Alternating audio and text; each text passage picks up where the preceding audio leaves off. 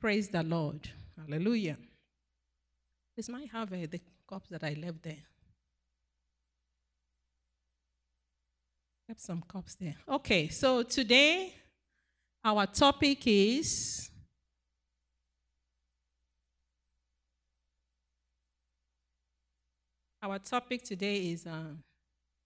keep it down. Yes. Sincere and without offense till the day of Christ. Sincere and without offense till the day of Christ. Our text is Philippians chapter 1, 9 to 11. Philippians 9, 1, 9 to 11. And this I pray, that your love may abound still more and more in knowledge and all discernment, that you may approve the things that are excellent, that you may be sincere and without offense till the day of Christ, being filled with the fruits of righteousness, which are by Jesus Christ, to the glory and praise of God. Amen.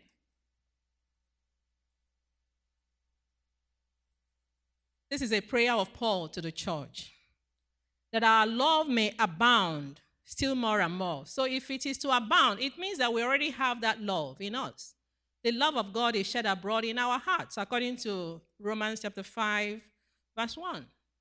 So he's praying for the church, that our love may abound still more and more in knowledge. In other words, we get to know that we are loved by God. We get to know that God really loves us. And we have to really base our relationship on that love, so that in our relationships, we shall be able to discern how to relate with people depending upon that love that God has for us, that is displayed in Christ Jesus. When this begins to happen, then we'll be able to approve the things that are excellent. We will be able to be sincere and without offense. And then we'll be filled with the fruits of righteousness, which are by Jesus Christ, to the glory and praise of God. So you find out that in life we are faced with different situations, and it requires our response. Is it that we respond based on who we are in Christ, or we respond from our head? In other words, we respond carnally. If we respond God's way, we'll be better off for it, because that's our new person. We are now, in Christ, so we have his life.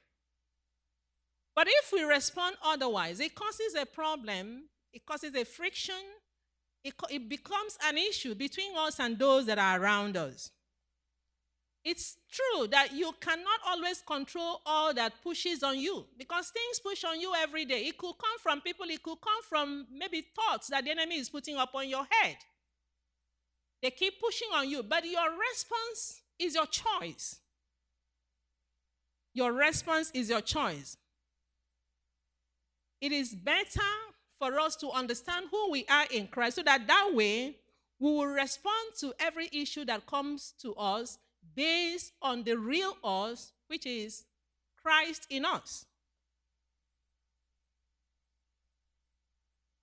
There are certain things that are thrown at us, and it becomes a load to us. But you find out that it is not the load that is giving you to bear. Maybe the kind of wife that you have, or the kind of husband that you have, or maybe the kind of child that you have, or maybe the type of job, or maybe the type of supervisor that you have. Whatever it is, it is a kind of load, and it kind of weighs on you. So, but the thing is that because you are now in Christ, and that is who is your life, that load is not able to break you, except maybe the way you carry it. Is it that you carry it gracefully as a child of God and respond to it based on who you are in Christ, or you respond to it like the people of the world, which is carnally, based on your mind, will, and emotion, the way you feel. in Christ, your feeling is no longer important. What matters is Christ in you, the life of Christ that is in you. That is all that matters. That's why you can feel wrong and you still act like, because you know who you are, because you're a child of God. You're living his life. So it is important as a believer that we live our lives based on the real us, the real you. Let's look at 2 Corinthians chapter 5, 16 to 17, and then 21, and see what Paul said there. 2 Corinthians chapter 5, 16 to 17 and 21. Paul says there, so we have stopped evaluating others from a human point of view. At one time, we thought of Christ merely from a human point of view. How differently we know him now. This means that anyone who belongs to Christ has become a new person. The old life is gone, a new life has begun. For God made Christ, who never sinned, to be the offering for our sin, so that we could be made right with God through Christ. The moment you come into Jesus Christ, that moment that divine exchange took place, you are completely a brand new person. That's what Paul is explaining here. And he's saying that you are a totally new person. You have received the life of Christ in you. So you are no longer who you used to be, though you might still see some of the traits pertaining to your old life in your life. But you must reckon with the fact that you are now a new person. So you don't have to view yourself based on who you used to be. You have to view yourself based on who you are in Christ Jesus. And that means that for everyone around you that is a believer, you also see them through the eye of Christ, not based on their performance. That's what Paul is telling us in verse 16. So we have stopped evaluating others from a human point of view. You stop evaluating your wife, you stop evaluating your husband, you stop evaluating your children, those who are in Christ, because they are totally brand new people. You don't reckon with what they are doing and judge them and then treat them based on those things, but you treat them based on who they are in Christ. And the moment you begin to live your life that way, you will enjoy the peace of God. You allow God, who is working in you, to continue to work in them, to change them. We sing a song, you are changing me, you are changing me. Lord, you are changing me, you are changing me by the power in your word. It is the Holy Spirit that is in you, that comes to indwell you, that is changing you and is also changing that person. So you give that person the room to grow. You give that person the room to change. One time that person is going to get it, just as you're getting it, growing from one level of glory to another level of glory. You don't get it overnight. Nobody borns a child today and that child matures and begins to do everything right. You give that child room to grow. Amen? But the important thing is that a human being has been born and has all the features of a human being. So you give that person the room to grow.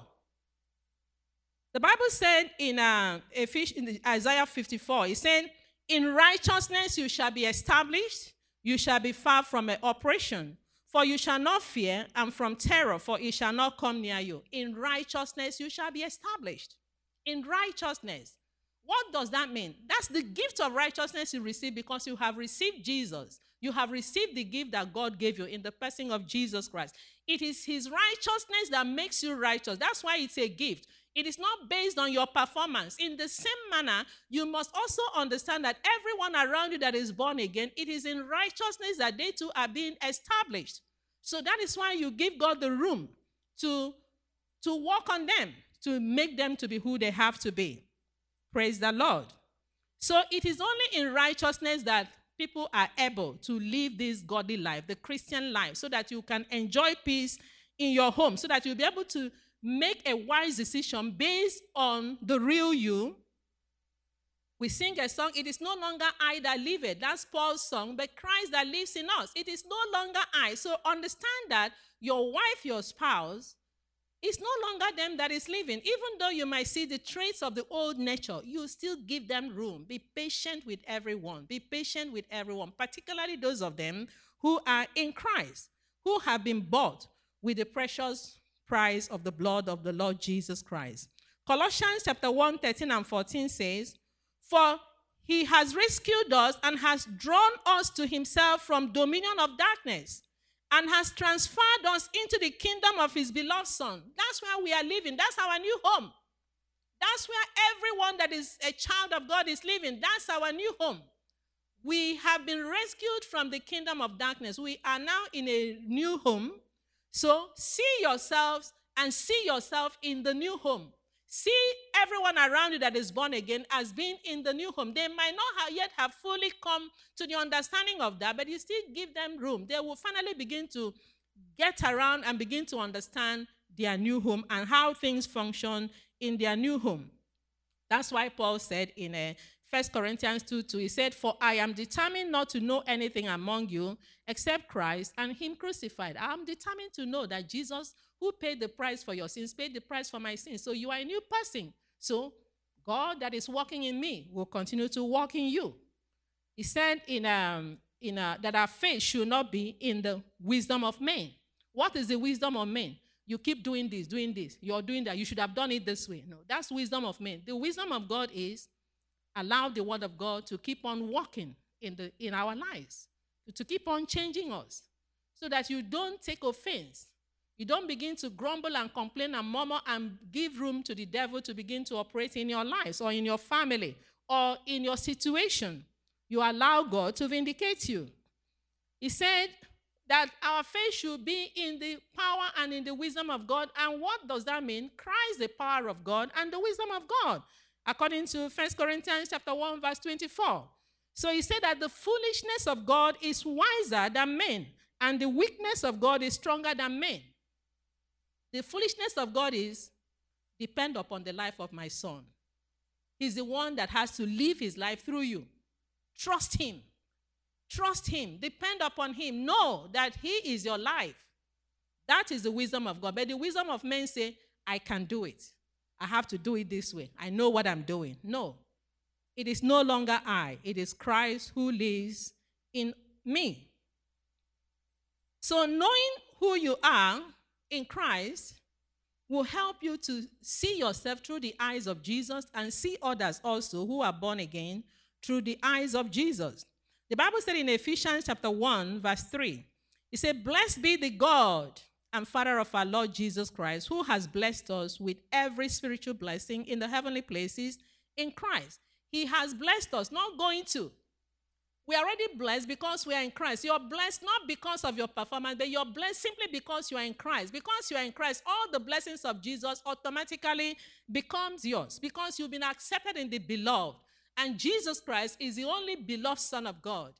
And because you are in him, all the love that God poured upon him is also upon you as a child of God. He has adopted you simply because you are in Christ Jesus. The Bible said in the same Ephesians chapter 1, verse 11, he said, "In him also we have obtained an inheritance, being predestined according to the purpose of him who works all things according to the counsel of his will." Not according to your performance, according to the counsel of his will. And look at verse 13. He said, "In him you also trusted after you heard the word of truth, the gospel of your salvation." You trusted him after you heard about him, what he did for you, that he's the Son of God. He paid the full penalty for your sins. When I mean your sin, I mean past, present, and future. And then when you heard that and you trusted him after you heard that, he said, having believed, because your heart is important. He said, you were sealed with the Holy Spirit of promise. The Holy Spirit of promise, according to verse 14, is the guarantee that everything that belongs to Jesus is automatically yours. And he remains in you, helping you until the redemption of the purchased possession to the praise of his glory. Until the redemption of the purchased possession. What is that talking about? The body with which we are going to be raptured has already been purchased, but it hasn't been redeemed. And that is why sometimes this flesh makes us to do one or two things that are not in line with the real us. It is important you understand it, and that's why you have to be patient with each other. So the Holy Spirit comes around to encourage you to know God still loves you. You can make it. The Holy Spirit is not convicting you of sin. It's convicting the world of sin. But the believer is convicting you of righteousness, reminding you that you are still in right standing with God, that God still loves you. There is no parent that when your child misses it, you throw that child out. You say, no, no, no, no. I don't born you again. I'm going to born another one. Oh yeah, get out of the house. No. You are longing that that child will get it right. And you're praying, desiring. And anyhow you can do it to help that child get it right. You're doing it. God has given us his spirit in us to help us until the redemption of the purchased possession, because he knows that we are challenged by so many things. We are in the world, but we are not of the world. So sometimes the world gets at us. But it is important you live in the consciousness of who you are in Christ Jesus. Until the redemption of the purchased possession, the Holy Spirit is there to continue to encourage you to know that God still loves you, that he means the best for you. He's still pursuing you in love, like the lost sheep. And then you remember the man that said the lost, he left the 99 sheep to go after the one that was lost. So God is still pursuing in love, wanting you to get it right. His spirit is there to help you, to guide you, to direct you. So you have to give room for each other to know that the Holy Spirit keeps working. So it's until the redemption of the purchased possession, until we get our new glorified body, sometimes we get into sin. So you quickly get back, reminding yourself that you are still a child of God. It's not a time for you to be angry and then you start lashing it out on anybody around you. It's the time for you to say, Daddy, I can see this another area that you and we have to work on this, but I trust you, Daddy, to help me. And then you begin to search the scriptures to remind yourselves again about what God said about you. You begin to say, I am the righteousness of God in Christ Jesus. Regardless of what you're seeing in you that is not right, keep on blessing yourself. I am the righteousness of God in Christ Jesus. I can do all things. This too has come to pass. It's a matter of time it shall pass. Constantly remind yourself, don't get weird out by those areas of weaknesses, but understand that they are weaknesses, and then it has to be dealt with. And it's only Christ Jesus in you that is your hope of living it right. It is not by power, it is not by might, it is by the Spirit of God. So that you don't give up on yourself. Not that you just relax and just be living anyhow, doing things anyhow. But there's that, as a child of God, there's that inner desire in you because of the Spirit that indwells you. Because the Holy Spirit is indwelling your spirit, and your spirit guides your conscience. So your conscience will usually tell you when it is not right. And then you begin to navigate back, trusting God that is at work in you to help you to get in line with the real you again. Amen? So God responds to us simply because of Jesus. He said it in John chapter 16, 26 to 27. He said, in that day you will ask in my name, and I do not say to you that I shall pray the Father for you. For the Father himself loves you because you have loved me and have believed that I came forth from God. The simple reason why God responds to you or do anything for you is because of Jesus. It's not by works of righteousness, but by his grace. Jesus is the grace of God given to us. It is by his grace. Grace undeserved, unmerited favor. We don't deserve it, we don't merit it, but simply because he loves us and because we have said yes to Jesus, he keeps being there for us and responding to us. And that is why Paul's prayer in Ephesians chapter 3, 14 to 21. Let's go through it quickly. He said, for this reason, seeing the greatness of this plan by which you are built together in Christ, I bow my knees before the Father of our Lord Jesus Christ, for whom every family in heaven and on earth is named, that Father from whom all fatherhood takes its title and derives its name. May he grant you out of the rich treasure of his glory to be strengthened and reinforced with mighty power in the inner man by the Holy Spirit himself, indwelling your innermost being and personality. May Christ, through your faith, actually dwell, settle down, abide, make his permanent home in your heart. May you be rooted deep in love and founded securely on love. That's a prayer, a wonderful prayer. May you be rooted deep in love and founded securely on love. That is the love of the Father for you. And this thing, he said that it has to be that Christ will dwell make his home in your heart. May Christ, through your faith, actually dwell, settle down, abide, make his permanent home in your heart. May you be rooted deep in love and founded securely on love. It has to be by faith, because things around you might not really be showing you that God really loves you. There could be challenges, because you can bet on it that the enemy will want to challenge you to make you think that God does not love you, that God is not in favor of you. But you must know it and have that settled assurance in your heart. And that is why Paul is praying. He said that we are all called by him. And I don't think any child in any home will know that your parents love you and they mean well for you. And, and our daddy God is not an infidel. He takes good care of his children. Even though we might not get it right all the time, but he's patient with us. And that's why he gave us Jesus, to help us to live this Christian life, to enjoy everything that Jesus died to give us. Verse 18, he says, that you may have the power and be strong to apprehend. That is based when you're rooted in love. When you know in your heart, have that settled assurance in your heart that God loves you, that Jesus really, really is inside of you, that Jesus lives in you. He said, that you may have the power and be strong to apprehend and grasp with all the saints, God's devoted people, the experience of that love. What is the breadth and length and height and depth of it? That you may really come to know practically through experience for yourselves. It is when you experience the reality of God's presence in you that Christianity begins to make more sense to you. If it's just word, because the Bible said that the word of God is not only in words, it's in power too. God demonstrates himself to his children. He comes around to help his children.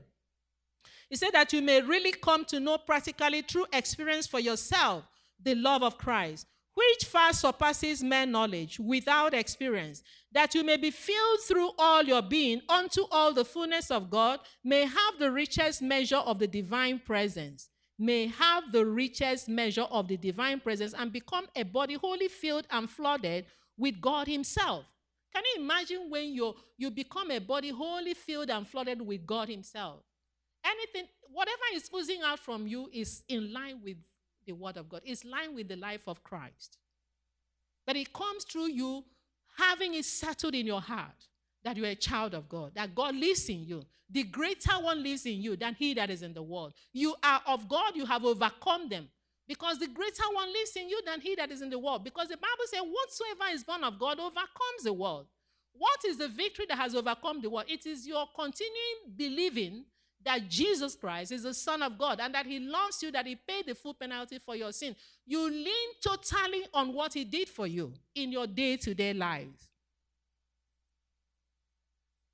I remember the years back when I was kind of struggling with this, and we were really struggling financially and otherwise, matrimonially.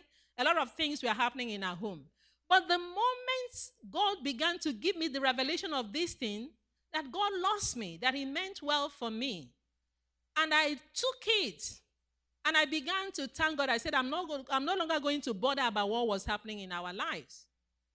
It didn't take long. I began to see the manifestations of God's glory, which is Christ in you, the hope of glory. I began to see the visible evidence financially, matrimonially. Things began to happen in a way and manner, fast. I didn't dream of coming to America, but all that culminated into God, because he said, I know the plan that I have for you, plans for good, not of evil, to give you a future and a hope. He brought us here, and he did us so good. That is a long testimony. But it is important for you to know that God loves you, because that is going to secure your faith, help you to be grounded, even in your relationship with your spouses, even in your relationship with your children, with others around you. The Bible said in Romans chapter 8, 31, 32, 37, it said there, if God is for you, he said, who can be against you? Your job is patiently live based on the real you, based on who you are in Christ. It might sound foolish and stupid. People might call you names. But don't take offense, because you know yourself. You know who you are. You know whose you are. He said he didn't spare his only son, he gave him up for you. It could be maybe you're desiring for one thing or the other. That thing shall surely come to pass. It's a matter of time. I don't know whatever it is. But in the kingdom of God where you are, it is righteousness, peace, joy in the Holy Spirit, and nothing hot is there. Understand and stay in your new home. Just let your moderation be made known unto all men. Live based on your home, the way things happen in your new home. The Bible explains all that to you. And it won't take long. Whatever you want will come to pass. Because he said in verse 37, yet in all these things we are more than conquerors. More than conquerors? With all that is happening around me? Yes. You are more than a conqueror. He said, and gain an overwhelming victory through him who loved us so much that he died for us. Because of Jesus that is in you, overwhelming victory is yours. And nothing can separate you from that love that he has for you. Paul said in verse 38, for I am convinced and continue to be convinced beyond any doubt that neither death, nor life, nor angels, nor principalities, nor things present and threatening, nor things to come, nor powers, nor height, nor depth, nor any other created thing will be able to separate us from the unlimited love of God, which is in Christ Jesus our Lord. Nothing can separate you from that love. What is yours will surely come to you. But you have to be patient and walk within the confines of the real you, which is Christ in you, the hope of glory. He said in Hebrews chapter 13, verse 5, he said, let your character or moral disposition be free from love of money, including greed, avarice, lust, and craving for earthly positions, and be satisfied with your present circumstances and with what you have. For he, God himself, has said, I will not in any way fail you, nor give you up, nor leave you without support. I will not in any degree leave you helpless, nor forsake, nor let you down. Relax my hold on you. Assuredly not. Verse 6 says, so we take comfort and are encouraged and confidently and boldly say, the Lord is my helper. I will not be seized with alarm. I will not fear or dread or be terrified. What can man do to me? Jesus Christ, the Messiah, is always the same yesterday, today, yes, and forever to the ages. Amen. You must know this for yourself. He said, there's no rivalry at all. There's no competition between husband and wife. There's no competition between you and your children. There's no competition between you and anybody. There's no point seeking for those things that you're pursuing that is hindering you from knowing, understanding the real you. If Christ is your life, it's important that you spend your time getting to know this, your real life. God has assured you here that he will not in any degree leave you nor forsake you. He said, assuredly not. He said he will not relax his hold on you. So you can always boldly, no matter what they say, no matter what they do, you can always boldly say, the Lord is my helper, I will not fear. I remember when we were in Nigeria, it was like nothing was moving. People were calling my husband names, saying you keep carrying Bible, how he's going to train your children. He didn't take offense. He knew that they didn't know any better. He knew who he was. So he just trusted in the Lord. Today is a different ball game. A lot of those people today are calling him for help. God is faithful, but we must have to stick with who we are in Christ. Remain where he has placed you and trust him for whatever you don't have. He will get you there. Love your wife, love your husband, love your children. See them with the eyes of Jesus Christ. And don't get offended. Keep your cool. God knows what he's doing. He knows what he's doing in your life, and he will surely get you there. Amen?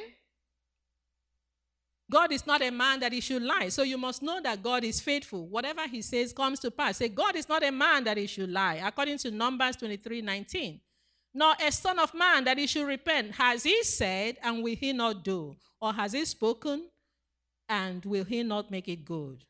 The strength of Israel cannot lie. According to 1 Samuel chapter 12, 15, 29.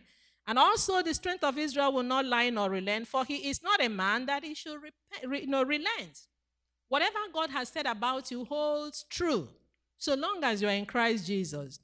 He said, we have to be fully convinced that he loves us.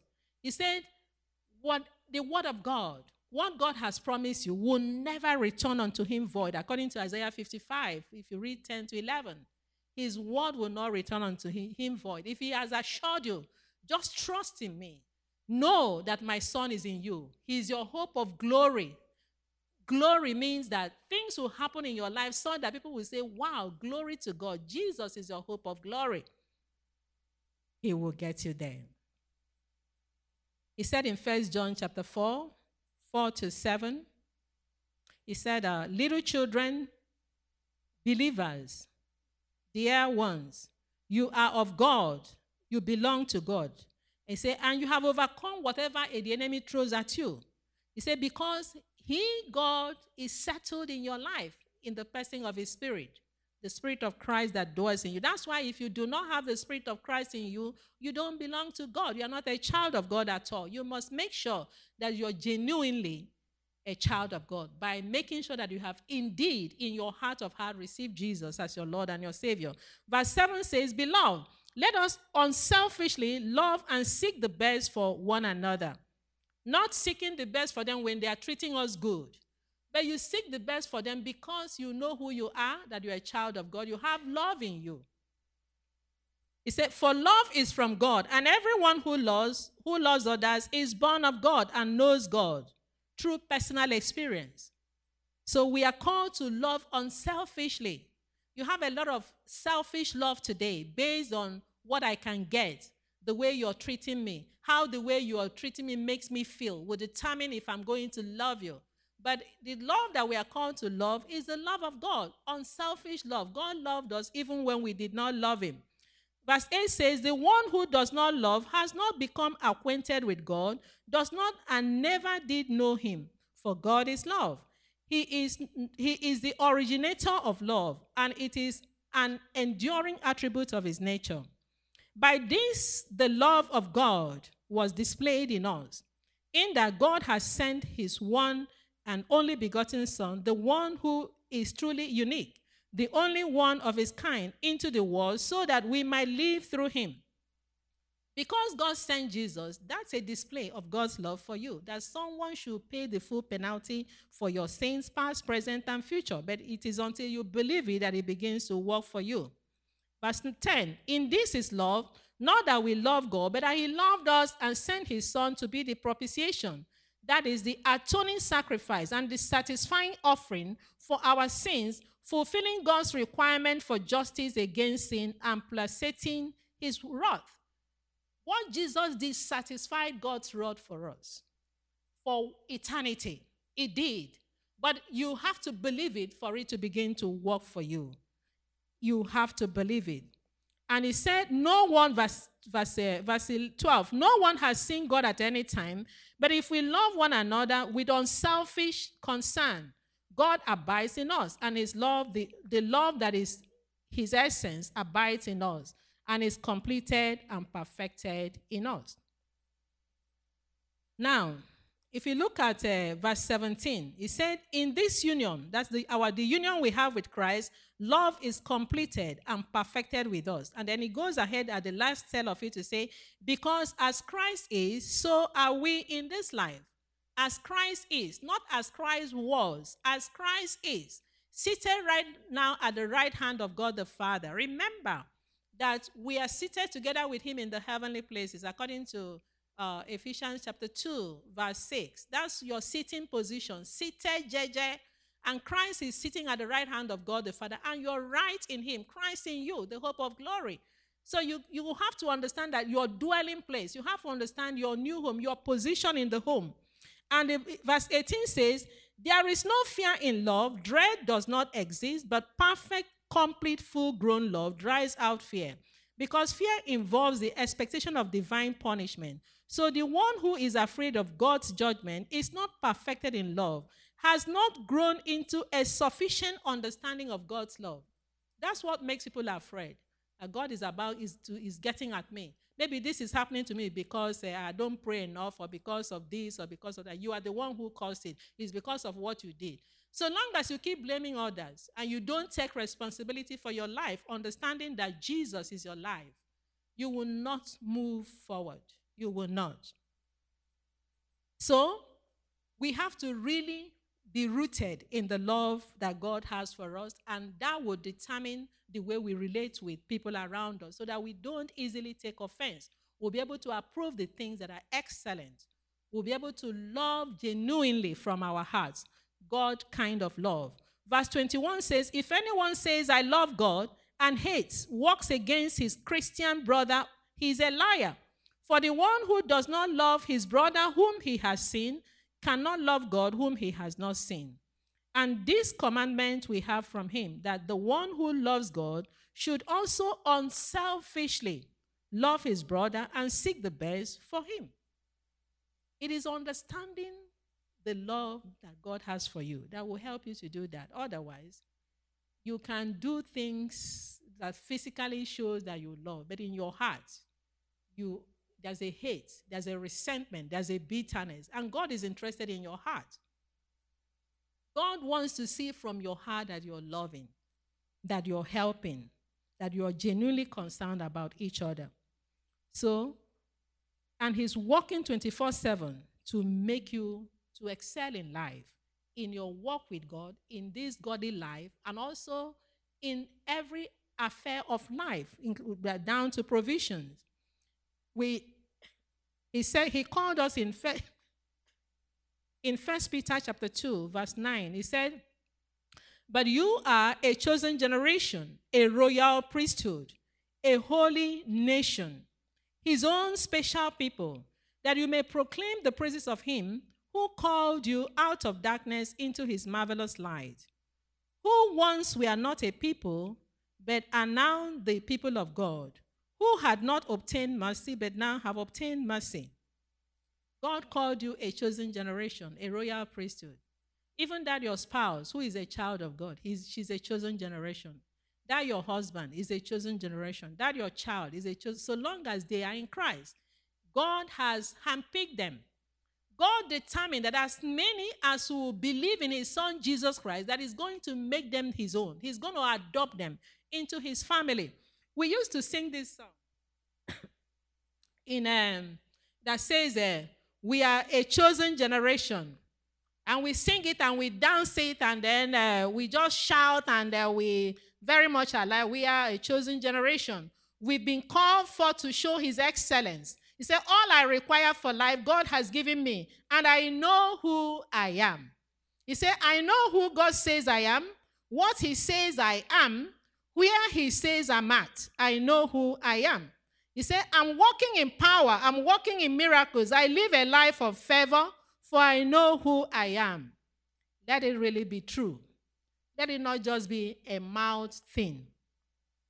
And then we also sing, we say, I'm holy, and I'm righteous, and I'm so rich, and I'm beautiful. Take a look at me. I'm a wonder. It doesn't matter what you see now. Can't you see his glory? For I know who I am. How many of you know who you are? Really? That is the crux of the matter. It is important that as we are singing this song, we know that this is really real. This is us. But it has to be a faith thing. We have to believe it and know that this is genuinely true about us. So that we have to keep on declaring it. We have to keep on declaring it. The Bible says your faith becomes operative as you continue to acknowledge those things that God has done for you in Christ Jesus. Colossians chapter 1, 19-23 says, for God in all his fullness was pleased to live in Christ. God in all his fullness was pleased to live in Christ. This is what I brought this cup for. God lives in Christ. This is God. So, this is, assuming this is Christ, and this is God. This is God, sorry. And then this is Christ, and this is you. It's Christ in you that is the hope of glory. So God is in you, Christ is in you, you are in Christ, you are in God. So that's what he's talking about, union. The union with Christ. So all his attributes, whatever makes God God is in you. Whatever makes God God is in you. So you must understand this, and you must live in the reality of that. And the Bible said in Colossians chapter 2, 6-7, it said, verse 7 in particular, it said, have the roots of your being firmly and deeply planted in him, fixed and founded in him, being continually built up in him. So long as there you live, you are just growing to understand who you are in Christ. You're already in him, and he is in you. God is in you. That's why the Bible said in Colossians chapter 2, verse 10, it says, you are complete in Christ. Complete in him.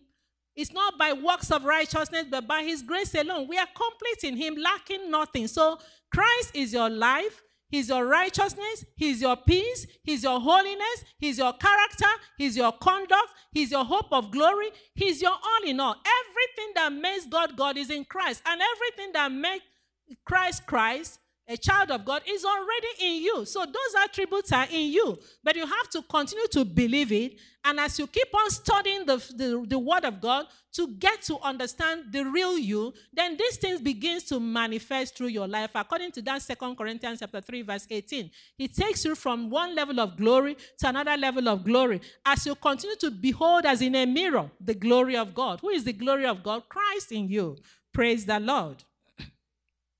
So you must not allow your present situation or maybe your past or whatever is happening to you today to determine who you are. You must understand that your future is bright, secured in Christ Jesus. But you must have to keep on fellowshipping to get to understand the real you, who you are in Christ, to get to understand that Jesus Christ himself is your hope of glory. And you keep on declaring these things. And God gave us a wonderful gift with which to continue to declare this, which is our mouth. It is with his mouth that he said he created. And he gave us the same privilege. But the only thing is that sometimes we use it negatively to our disadvantage. The Bible said in Proverbs chapter 18, verse 20-21, it said, a man's stomach will be satisfied with the fruit of his mouth. That's awesome. A man's stomach will be satisfied with the fruit of his mouth. So why say things that are in line with who you are based on the word of God, and you're going to be satisfied with that. I am holy, I am righteous, I'm walking in power, I'm walking in miracle. But make sure that you're really grounded in the scriptures to know that these things are true. But when you begin to say, I cannot make it, these people are lucky, it doesn't work for me. That is going to be your experience, because as a man thinks in his heart, so is he. The Bible says, it shall be unto you according to your faith. As you have spoken into my ear, so will I do to you. So you have to begin to say in line, like the Bible said, let the redeemed of the Lord say so. You can frame your world with your mouth, with your tongue. The Bible said in verse 21 of that Proverbs 18, death and life are in the power of the tongue. God gave you, the death there is for you to call to death anything that needs to die. I remember I had an issue with this, my finger. It wasn't functioning properly for many months. And then I began to bless it. I said, this is the finger of God. Jesus is in me. The life of Jesus is oozing out. The same power that raised Jesus from the dead is at work in this finger, quickening you, supplying life. Every day I go to her, I say, what a beautiful finger, the finger of Jesus, serving the purposes of God. The life that is in me is oozing out, touching this life. I didn't even know when this stopped. But it was there for months until I began to open my mouth. I said, I have to take charge of this body. God has given me death to call to death this. I said, whatever is the root cause of this, I call you to death. I curse you to your root. Yeah, I say, finger, I have good news for you. You function properly and normally. And this finger is awesome now. Praise the Lord. So you must have to make use of what you have been given, life and death. Frame your life, frame your world with your tongue. The Bible said in James chapter 3, verse 12, it said, can a fig tree, my brethren, bear olives, or grapevine bear figs? Thus, no spring yields both salt water and fresh. What is it telling you? What you're saying. It has to be either sweet, based on who you are in Christ, or you're towing the line of the world. The Bible said in verse 6, and the tongue is a fire, a word of iniquity. The tongue is so set among our members that it defiles the whole body and sets on fire the course of nature, and it is set on fire by hell. What we say can either trigger of strife in your relationship, can even aggravate your health. You lie down and you're tossing on the bed because of the things you said about people. And you sadden the Holy Spirit by whom you have been, that is keeping you and is keeping your brother or your sister or your spouse. The Bible said that God already gave us his word. And who is his word? Jesus Christ. He said he sent his word and healed us. Jesus is the word of God that God gave to us. So we must have to know these things and begin to speak in line with who we are. Speak as God's oracle. Speak like Christ. Minister life to those around you. Don't minister death. He said, David said in Psalm 119, he said, how sweet are your words to my taste, sweeter than honey to my mouth. Through your precepts I get understanding. Therefore I hate every false way. Through your precepts. What is his precepts? The word of God. And the word of God is God himself. The word of God is Christ. The Bible said of him in Revelation 19 verse 13, he was clothed with a robe dipped in blood, and his name is called the word of God. Talking about Jesus. Speak in line with who you are.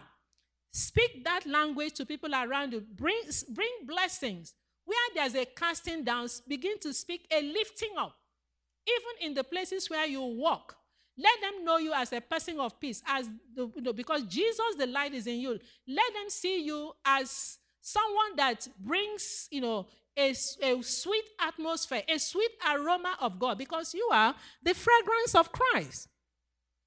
Jesus came and was made manifest to destroy the works of darkness. So you must know that no work of darkness can overrule you because of the power of God that is at work in you. He came that you might have life and have it to the full till it overflows. So you must understand who you are, that you have the life of God oozing out in you. But make room for that life to continue to ooze out by trusting in the one who works in you, both to will and to do of his good pleasure. Understand that the Lord is your shepherd. Psalm 23. He said, the Lord is my shepherd. What is he supposed to do? They say to feed, guide, and shield me, so I shall not lack. He's in you to provide. He's in you to protect. He's in you to guide you. How does he guide you? Through his word.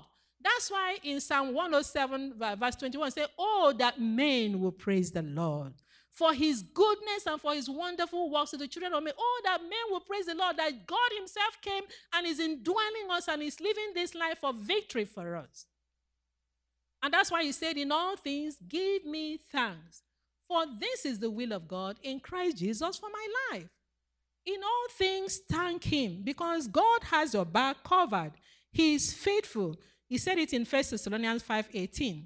Thank God in everything, no matter what the circumstances may be. Be thankful and give thanks. For this is the will of God for you, who are in Christ Jesus, the revealer and mediator of that will. He said, faithful is he who is calling you to himself, and utterly trustworthy. And he will also do it, fulfill his call by hallowing and keeping it. But you yourself must understand that God is faithful and you continue to trust him.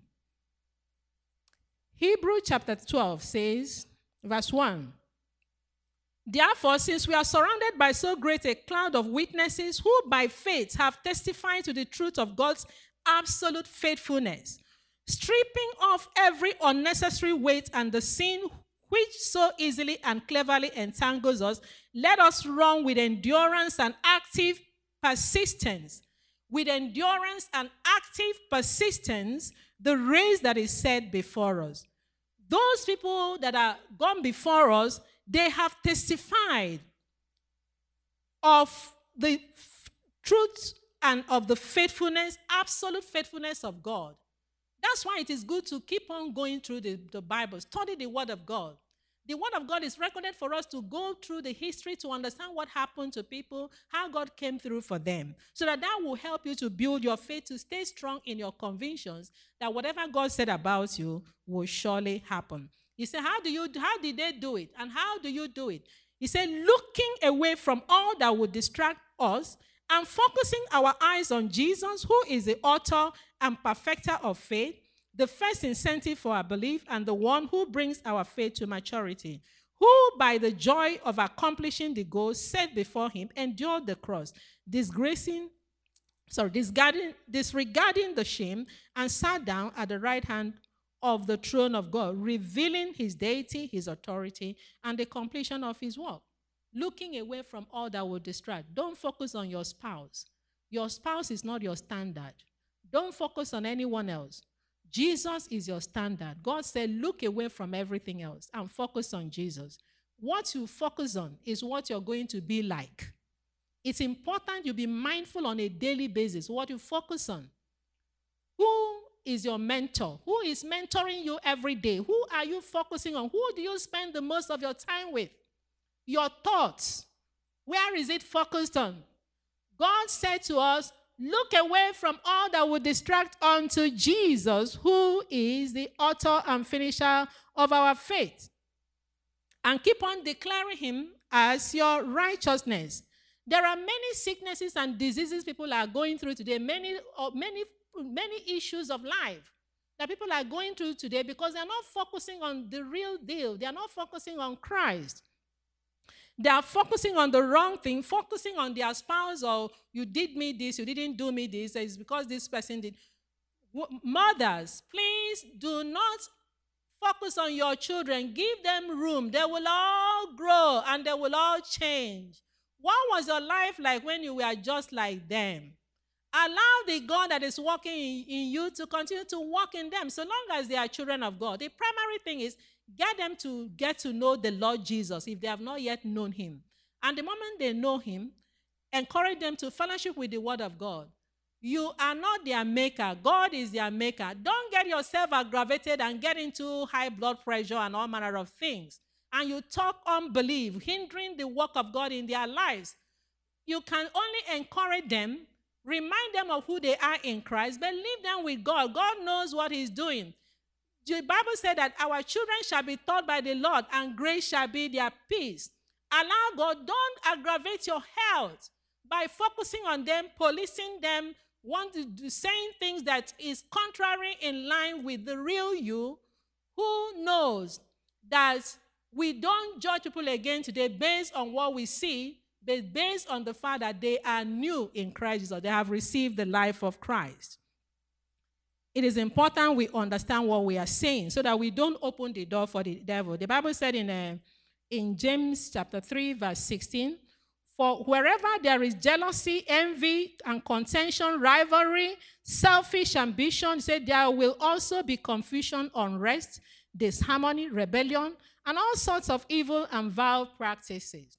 Wherever there is jealousy, rivalry, we must do away with such kind of things. And it is not in your own strength. It is in the strength of the one who is in you. And that is why it is important you must understand who you are in Christ.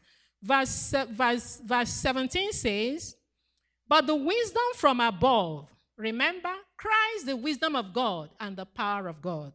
But the wisdom from above is first of all pure, undefiled, then it is peace-loving, courteous, considerate, gentle. It is willing to yield to reason, full of compassion and good fruits. It is wholehearted and straightforward, impartial and unfeigned, free from doubt, wavering, and insincerity. The wisdom from above. Christ, your wisdom. Christ, the wisdom of God and the power of God. So, if it's not the wisdom of God, Christ, the wisdom of God, you're on the wrong path. And it's going to produce the fruit of the flesh. I called it the fruit of the flesh, not the fruit of the devil. It is the fruit of the flesh. And the only way to checkmate the fruit of the flesh is by going back to the real you, go back to the word, understand who you are. So you can checkmate the flesh and nip it on the bud and live based on the wisdom of God, Christ, the wisdom of God, and the power of God. And let's look at verse 18. It says, and the harvest of righteousness, of conformity to God's will, is taught in thought and deed. It is the fruit of the seed sown in peace by those who work for and make peace in themselves and in others. That peace, which means concord, agreement, and harmony between individuals with undisturbedness in a peaceful mind free from fears and agitation, passions, and moral conflicts. The harvest of righteousness. The harvest of righteousness is what we read in verse 17. That is peace-loving, courteous, considerate, gentle, and so on. It is sown in peace, which means you got to be pursuing peace with each other. What does it mean to pursue? It's like it's running away from you, but you go after it. You pursue peace. How do you pursue it? You keep in line with the real you. You choose to live. Remember I told you that everything involves choices. Oh, no, this is not the way. This is what not the word said. That means you must have to be familiar with what the word said about you. Praise the Lord. It is sown in peace. It is sown in peace to those that are choosing to pursue peace. So your goal in life should be to pursue peace, to follow the real you, the life of Christ in you. To follow the life of Christ in you. The Bible made us to understand that, in Psalm 133, verse 3, it said that verse 1 says, behold, how good and how pleasant it is for brethren to dwell together in unity. Can you imagine in family where there is peace, there is unity? Everything is going to be goody-goody. I mean, if the devil shows up, you just checkmate him. You just snuff him out of your life. But each person should make sure that he or she is pursuing peace. The Bible says we should follow peace with all men and holiness without which no man shall see the Lord. You will not witness the manifestations of God's glory upon your life if you're not following peace. God is already in you, Christ in you, the hope of glory. But we're talking about the visible manifestation. You are hindering his manifestation, the manifestations of his glory upon your life. And apart from that, you become a hindrance to the other people that might want to get to know him. So you understand that it's God who makes us different from one another. So we trust him to help each other to grow. Choose not to be a stumbling block to anyone, to hinder them from growing. God is the one who is keeping you, and he's the one who is keeping the other person. The Bible said in Jude 1, verse 24, now to him who is able to keep you from stumbling or falling into sin, and to present you unblemished, blameless, and faultless in the presence of his glory with triumphant joy and unspeakable delight. He's the one that is keeping all of us. But remember, in all of these things, in conclusion, remember that it is not in your own strength. The Bible said in Philippians chapter 2:13, not in your own strength, for it is God who is all the while effectually at work in you, energizing and creating in you the power and desire, both to will and to work for his good pleasure and satisfaction and delight. And remember, in Philippians 4:13, I have strength for all things in Christ who empowers me. I am ready for anything and equal to anything through him who infuses inner strength into me. I am self-sufficient in Christ's sufficiency. Christ is your life. Christ in you, the hope of glory. Choose to approve things that are excellent. The things that are excellent are his ways. Choose not to avenge for yourself. God will pull you through, and all that belongs to you, you will surely see to manifest as you continue to look unto Jesus, who is your life. Shall we bow our heads in prayer?